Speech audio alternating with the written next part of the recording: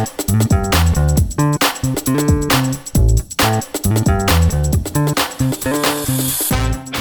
Property Podcast comes to you with thanks to our friends at Trafalgar Square Finance, leading independent specialists in mortgages and all types of property finance. Whether it's buy-to-let, development or bridging finance, Trafalgar Square can help you organise your funding for your next property project. Exclusively to listeners of Your Property Podcast, Trafalgar Square offer a free one-to-one consultation. So whether you are a portfolio landlord looking to raise funds on your existing portfolio, or if you're just starting out and want to find out if you are eligible for a buy-to-let mortgage, Trafalgar Square Finance can help. It's easy to book with one of their experienced consultants by simply visiting yourpropertynetwork.co.uk/finance. You can find this link in the show notes for more details. Hello and welcome to Your Property Podcast. My name is Michelle Cairns and with us we've got Latoya McDonald. Hi Latoya. Hi, how are you? Great, thank you. It's good to have you on here. And I've heard you are going to be in our YPM magazine from January, yes, which is exciting. So we are actually recording this on the 30th of November 2022. So if you are listening to this in January, then do check out Latoya's articles in the magazine. I'm going to tell you all about what Latoya has been up to and what she's going to be talking about today and in the magazine. So first of all, people who don't know you, Latoya, do you want to just give us a brief background of where you're based now and where you've come from and what you're doing in property? Yeah, sure. So I'm Latoya, and as people can probably hear, I'm foreign. I'm from New Zealand. I'm a Kiwi, but I live down in Cornwall. So I'm based down there, and I've got a real estate background. I've been doing real estate in New Zealand since my late teens. I actually went into selling investment property, and after the earthquake, I went into doing, not after the earthquake, after the financial crash, I went into doing auctions with family homes and deadline sales, and that's very exciting, very different to the auctions that are done here. So it's normally quite expensive, beautiful homes in New Zealand. So I went and did that, and then after the earthquakes, we moved to Cornwall. My partner's from Cornwall, so I didn't just randomly go on the globe and pick a place. My partner's there are worse places to pick. I love it here. So I'm here for good now. So yes, that's what we do. And when I moved to the country, took a job on the high street just to get to know the ins and outs of property here. Obviously, you don't use the word real estate, or you didn't back then very, very much. So I got to know that. And then in 2012, I hit the ground running with Rent to Rent. So that took off for me in a very good way. Say it changed my life. It is true. It really did. So took off on that, and I was actually in the YPN back then as well for my Rent to Rent business. That was quite interesting. And then since then we've gone on to do. We had an arm of the business doing service accommodation. It's now a letting agency that we have. Myself and my partner do HMOs in Cornwall. That's our portfolio that we have there, and doing commercial conversions. So that's the backstory. That's the comprehensive then, and it's a kind of a story that is familiar to a lot of our members. How people start off with Rent to Rent, and then they get into HMOs and service accommodation, and then once people have replaced their income through property, I think that a lot of people, what they end up doing is they replace the job for themselves as well. And they kind of get stuck in this, the property business. They started by getting into property and then realized actually there were a lot of business skills that they didn't really know that they needed. And then they kind of, work on the business side and work on the business rather than in it. So I know that's where you're at the moment in terms of been setting up lots of systems and processes and outsourcing for your own business and helping other people do that. So what was the do you remember the moment where you're thinking, right, this needs to be, sorted, I need to kind of get all these systems in place? Or was it a case of you knew you needed to do that from day one?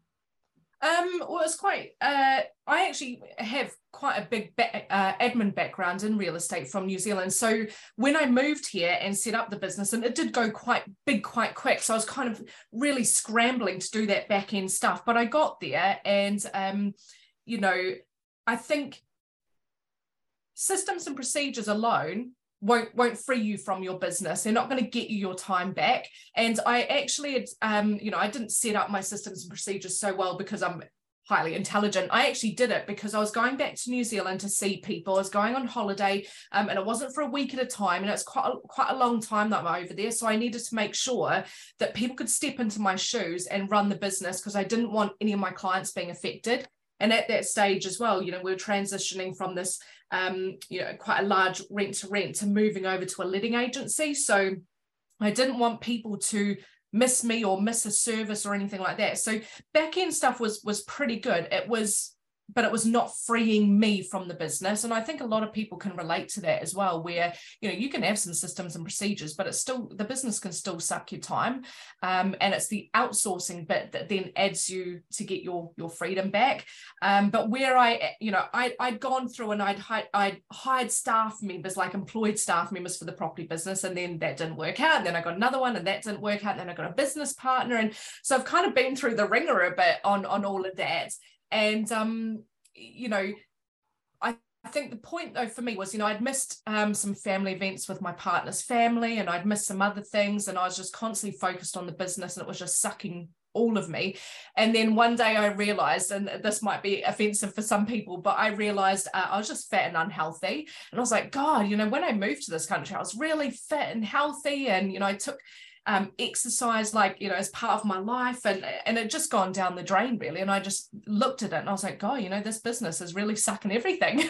Yeah, you gained the business and lost the lifestyle. Yeah. So that's the thing, you know, from the outside, people see you buying property and you got a nice car and all of that stuff, and they go, wow, you're successful. And you think, well, you know, I've got poor health, and it's not great, is it? Yeah, it's that, what is the definition of successful? We could do a whole other podcast on that one. But in terms of your systems, obviously you had some admin experience beforehand. Do you want to just kind of touch on that then? Do you think that you did anything differently that helped, you know, you scale up in the end and helped you step out of the business later on, and anything differently than what you see other people doing?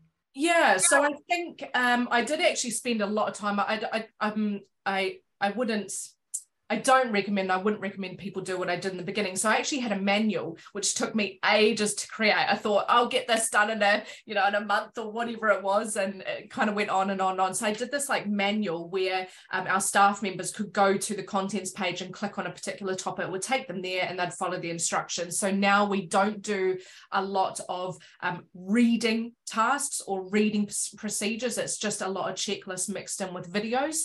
And I think, but either way, you've still got to record what you do and your task, what you're doing. If you're not recording it, you can't expect that to be handed over to a staff member or a virtual assistant, expect them to get on with it 100% perfect. So at some stage, you've got to take the time to actually record yourself doing that task, and then it's gone forever. Then you can hand it over. But I think a lot of people kind of struggle mentally with actually recording themselves doing that task. They think it's a workload and they think, I'll do it next week or whatever, but you just got to get on with that, and then you can hand it over then. Yeah, you're doomed to carry on doing it yourself until you actually can hand it over to somebody else. And I think the new software like Loom and Camtasia, and the new video recording software, have just been a game changer for things like that. I think the manual was the old version 10 years ago, before we really had easy access to video recording. So and then, okay, so you set up the procedures and the systems. Do you want to just kind of mention what a few systems that you use, software that you would recommend people who are starting out now? Where they definitely. So one piece of, I don't know if it's software or app that I love is Asana.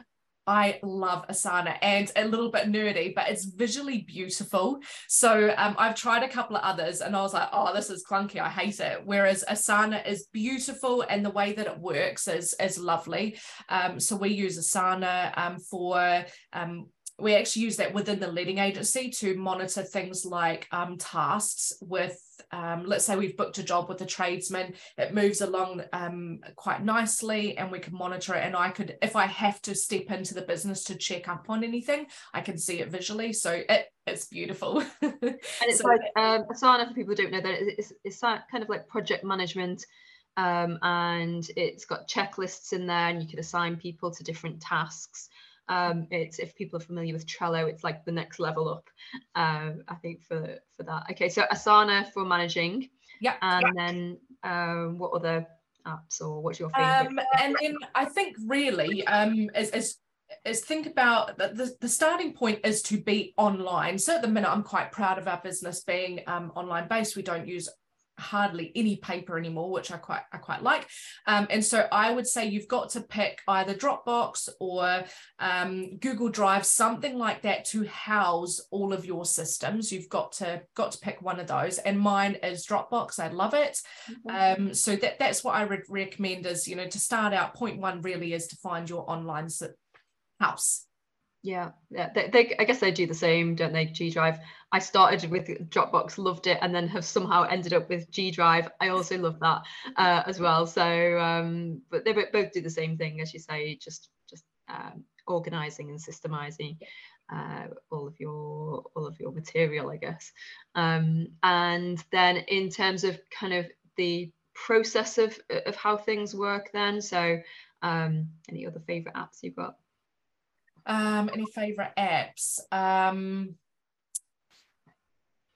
Well, we use Asana, but we also have our management software as well. So we actually use Arthur Online. So that it is another set of procedures that our team have for within that. So, and I would say if you've got I'll rephrase, if you're managing for other people, you're taking a fee for people, I would say definitely get a management tool.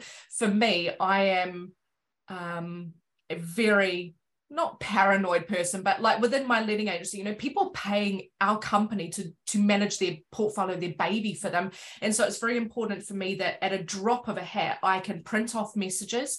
I can prove when things were done. If we need to go to court, I can have everything date and time stamped, and it's got the IP, everything. That to me is important. So if you're just doing your own portfolio, maybe you don't need to pay that kind of money.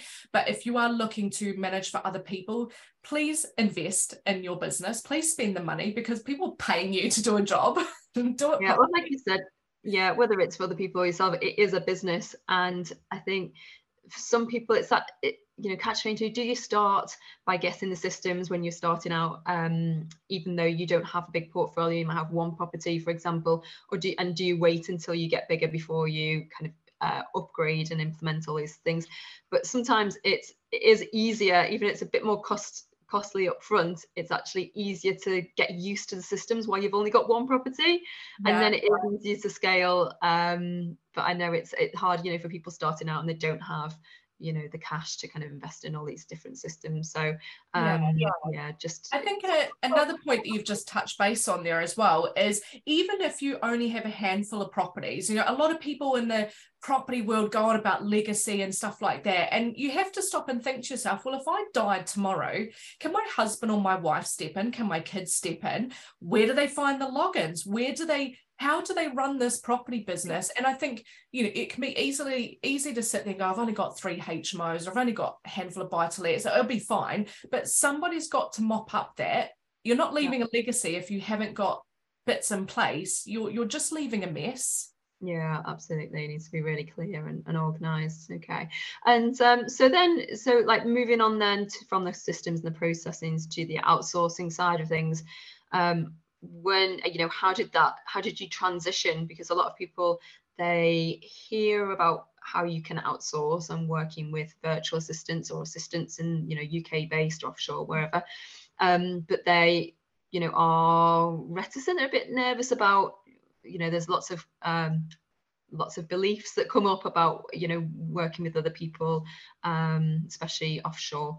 So how did you make that transition? Desperation. No, I'm joking.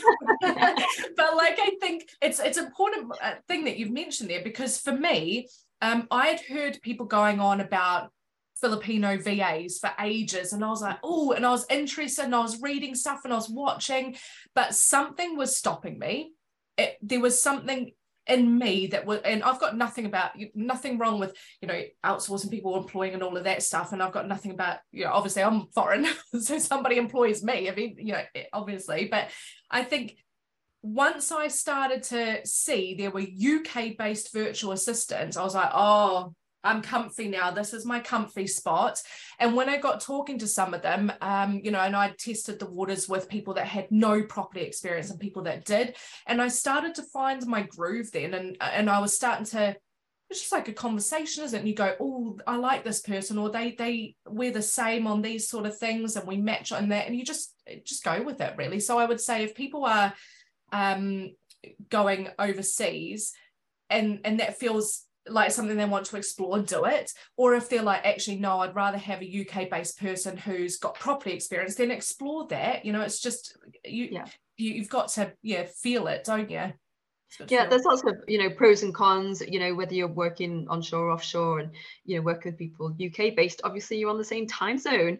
Apart from anything else, you know, they can make calls in the afternoon or evening, and pick things up. And then obviously, you know, if their first language is English as well, that's a bit easier. And understanding the UK property market is another thing as well that you can get.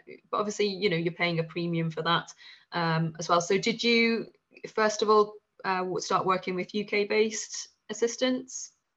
Yes. So I've been, I don't want to, you know, say it's all rosy. I have had some, you know, down moments with the UK virtual assistants as well. And I tried an agency, which did not end well for me at all.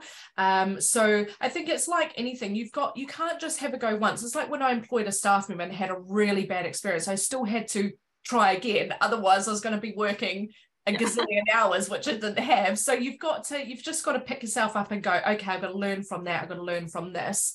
And the virtual assistant I've got now, she's amazing, you know, and I don't, you know, I didn't rip her down on price or anything like that. I was like, you know, you're going to do this. And she's like, yep. So, you know, we just agreed it and moved forward with our lives. My life is now great. Her life's great. She's getting paid well, you know, and I'm happy with that.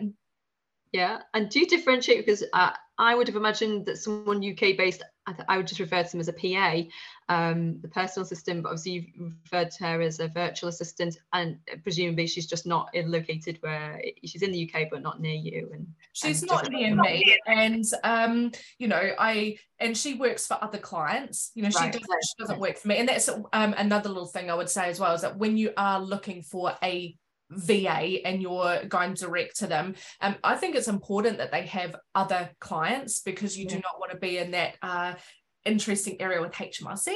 So I would say don't be put off by, I mean, that's a virtual assistant works for other people, you know, and embrace it, and you know, it either works for you or it doesn't, and you need to go and employ someone. Yeah, and you mentioned there that you you know, there was lots of kind of trial and error with people with different types of experience. So did your VA already have experience of the UK property market, or did you train her from scratch? Yes, so my VA that I have now, she's got experience of the property market, and she is a landlord herself. So, and that was a nice little bonus for me, because within my letting agency, it's one of the things that I've always been proud of, is that we all have properties ourselves. So therefore we understand how we want to treat our tenants, our own tenants. So therefore we treat other people's tenants that way. And also we treat our landlords as if we own that property. So it was a nice bonus that she had that experience as well. So yeah, I think it's quite interesting, because if I go back to the early days of doing business, I didn't actually want to employ a staff member who'd been on the high street, because I felt like they had bad habits. And now I've come full circle of like working with VAs, and they've got some property experience, and I'm like, oh, that's quite interesting. And I think the difference is because they're very admin based, and they crack on with a lot of you know, I would call it, even though they're low hourly rate tasks, they're still very important tasks to be done in the business. And yeah, I like that. Yeah, absolutely. And you said before about how she works for other clients as well. So, and because I think sometimes people are put off by the higher hourly rate of UK-based ones, but they're not working full-time. A lot of the time, they're not, you're not on full-time hours. So they certainly can be very efficient in whatever hours they work. So is she just working with you for your own kind of personal admin or admin for the business, or is she working with the letting agency? And do you have, is she the only one, or do you have more? Yeah, so she is based with our letting agency, and I am going to be doing an article for yourselves, probably on the second or third one, where I'm going to be giving you examples of, because when I tell people what I pay my virtual assistant, people are like, oh my God, and they almost fall off their chair. But I tell you, it is better than employing a staff member. And I'm going to be doing an article on it and show the numbers, because once I show you the numbers, you will be excited too. So go on. Can you tell us? Can you tell us what the hourly rate is? So I paid my virtual assistant £35 an hour, and I can already tell people are going to be like, no way will I pay that. Just wait until the article comes out, because all will be revealed and explained, and it will change the way that you think about them, and you will go and get one. Definitely. Yeah, I'm totally backing my UK VAs here, definitely. But you're obviously very passionate about, having freed yourself from your own business and, looking to be able to scale. You can only do that when you're working on the business and those income generating tasks and, working on those sort of high value areas there. So what sort of things does she free you up from? And, how does that outsourcing work for you? Yeah, so within the letting agency, she's doing a lot of the day-to-day tasks. So, and she's doing a lot of things like not just maintenance and managing current tenants, but all of the, anything that we advertise, she's advertising, she's taking the inquiries from that, she's dealing with the inquiries, sending out the app, everything until, well, from start to finish, she's doing within that. And she's also... what else does she do? Everything. She's amazing. And then going back to a previous question you asked as well about having multiple VAs. So the VA that I've got now, that's her role. So I've set her role. I'm not going to give her anything outside of that because I want her to focus. And then I have some other roles that are going to be filled by another VA. So partly of my social media and some other things to do with my networking. So I run a couple of networking events down in Cornwall. So she's going to be helping with that. So you could find a VA that would do it all, but I don't want my amazing letting agency VA being sucked somewhere else when, she's so good at what she does. They're very different skill sets, aren't they? From admin to social media, and that's perhaps more of a creative role where you're creating content and creating posts and things, whereas admin is less creative.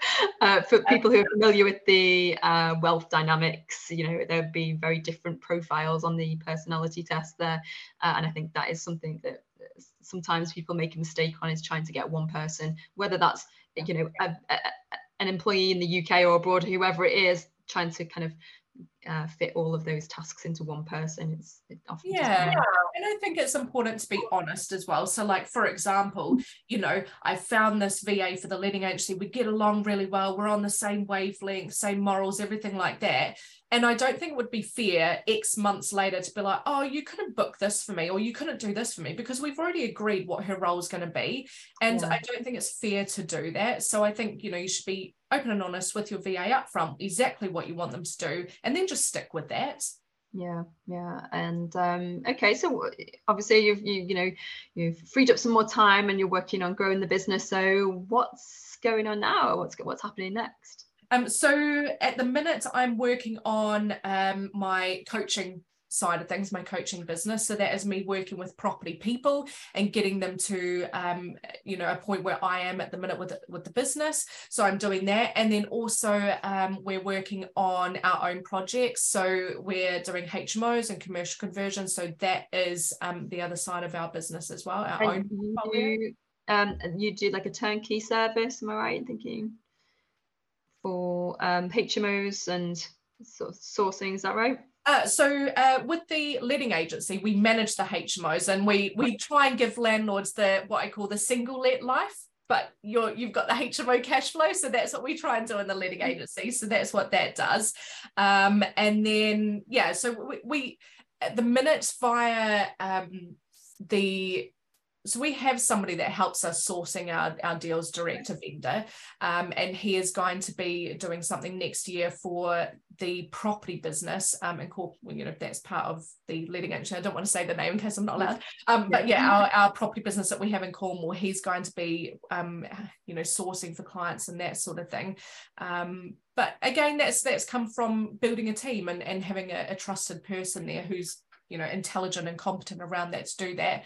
It's not something I want to do because I want to focus on letting agencies doing well, and that's great. And then I've got my coaching business, that's my focus, and then my own portfolio as well. So that's life pretty much tied up there.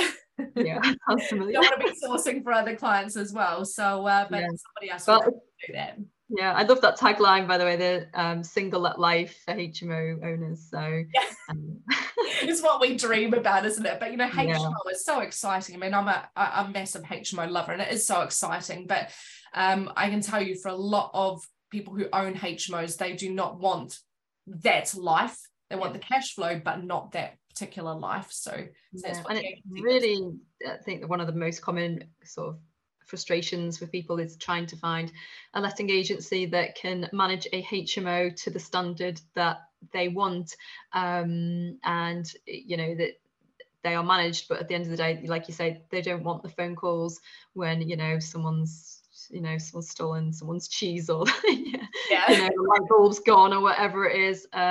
So in terms of, I know you're really passionate about HMOs as well, so is the letting agency just focused on HMOs, or do you have like a mixture of single lets? It's a mixture of single lets. So we have quite a lot of single lets as well. HMO is our passion because we being HMO owners ourselves, we know it inside out, and not every agent can say, oh yeah, I've got HMOs myself and love them. It's a special breed. It's like having an ugly child only a mother could love. That's what I feel about HMOs. Like, I love them, and people look at me strange. They're like, you love them? So, yeah. Well, they do a fantastic job. That for many people, they are the quickest way to sort of the best regular cash flow, and for a lot of people, it's the right strategy for them in their stage where they're at in their property journey. So and do you find that because a lot of people, they don't want they struggle with letting it out to an agent, partly because of the experience they have with not doing a good enough job, but also a lot of the margin is in doing the work yourself. I'm sure, as you know, of rent to SA model as well. So do you think that having HMOs to bring an agent on really suits people who are like they've got enough buffer in the deal, let's say? Yeah, I think it depends on the cycle you're in your business. And I will do an article on this as well, so that people can have an idea of, let's say somebody's like, I only want to own 3 HMOs.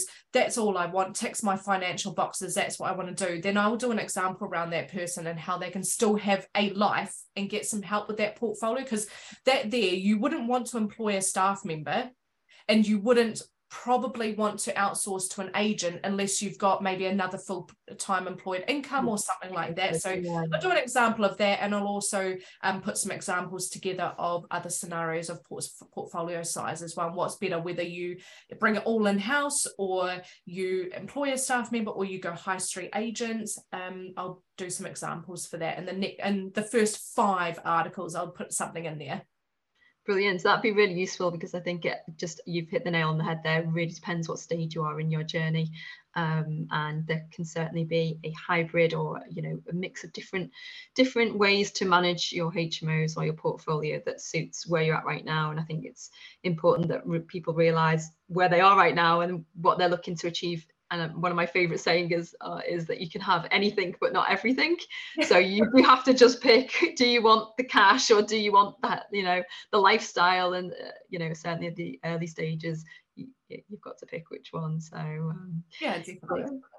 Great. Okay, well, where can people find out more about what you're up to? Obviously, you've got the magazine article coming out in the new year, but are you more active on LinkedIn or Instagram, Facebook?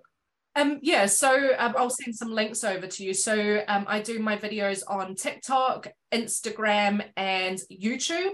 And I also do post them in my Facebook. I've got a Facebook page and group, so you don't have to join the group if you don't want to, but it's on the page as well. So so I've got social media covered. So I will send you all the links, and I've got my podcast as well. So yeah. Yes, tell us about your podcast. What's it called? So it's called Outsourcing Your Property Business. And I just share little nuggets on there, and hopefully you implement them and you get your life back. Great. Well, yeah, we'll put all the links in the show notes to that, and people can follow up with you there. We'll look forward to reading your articles in the new year and seeing what happens next for you. Yeah, awesome. Thank you very much. Thank you, and take care. And for anyone who is not yet a subscriber to the magazine, please click the link in the show notes for your free 30-day trial. We'll see you next time, guys.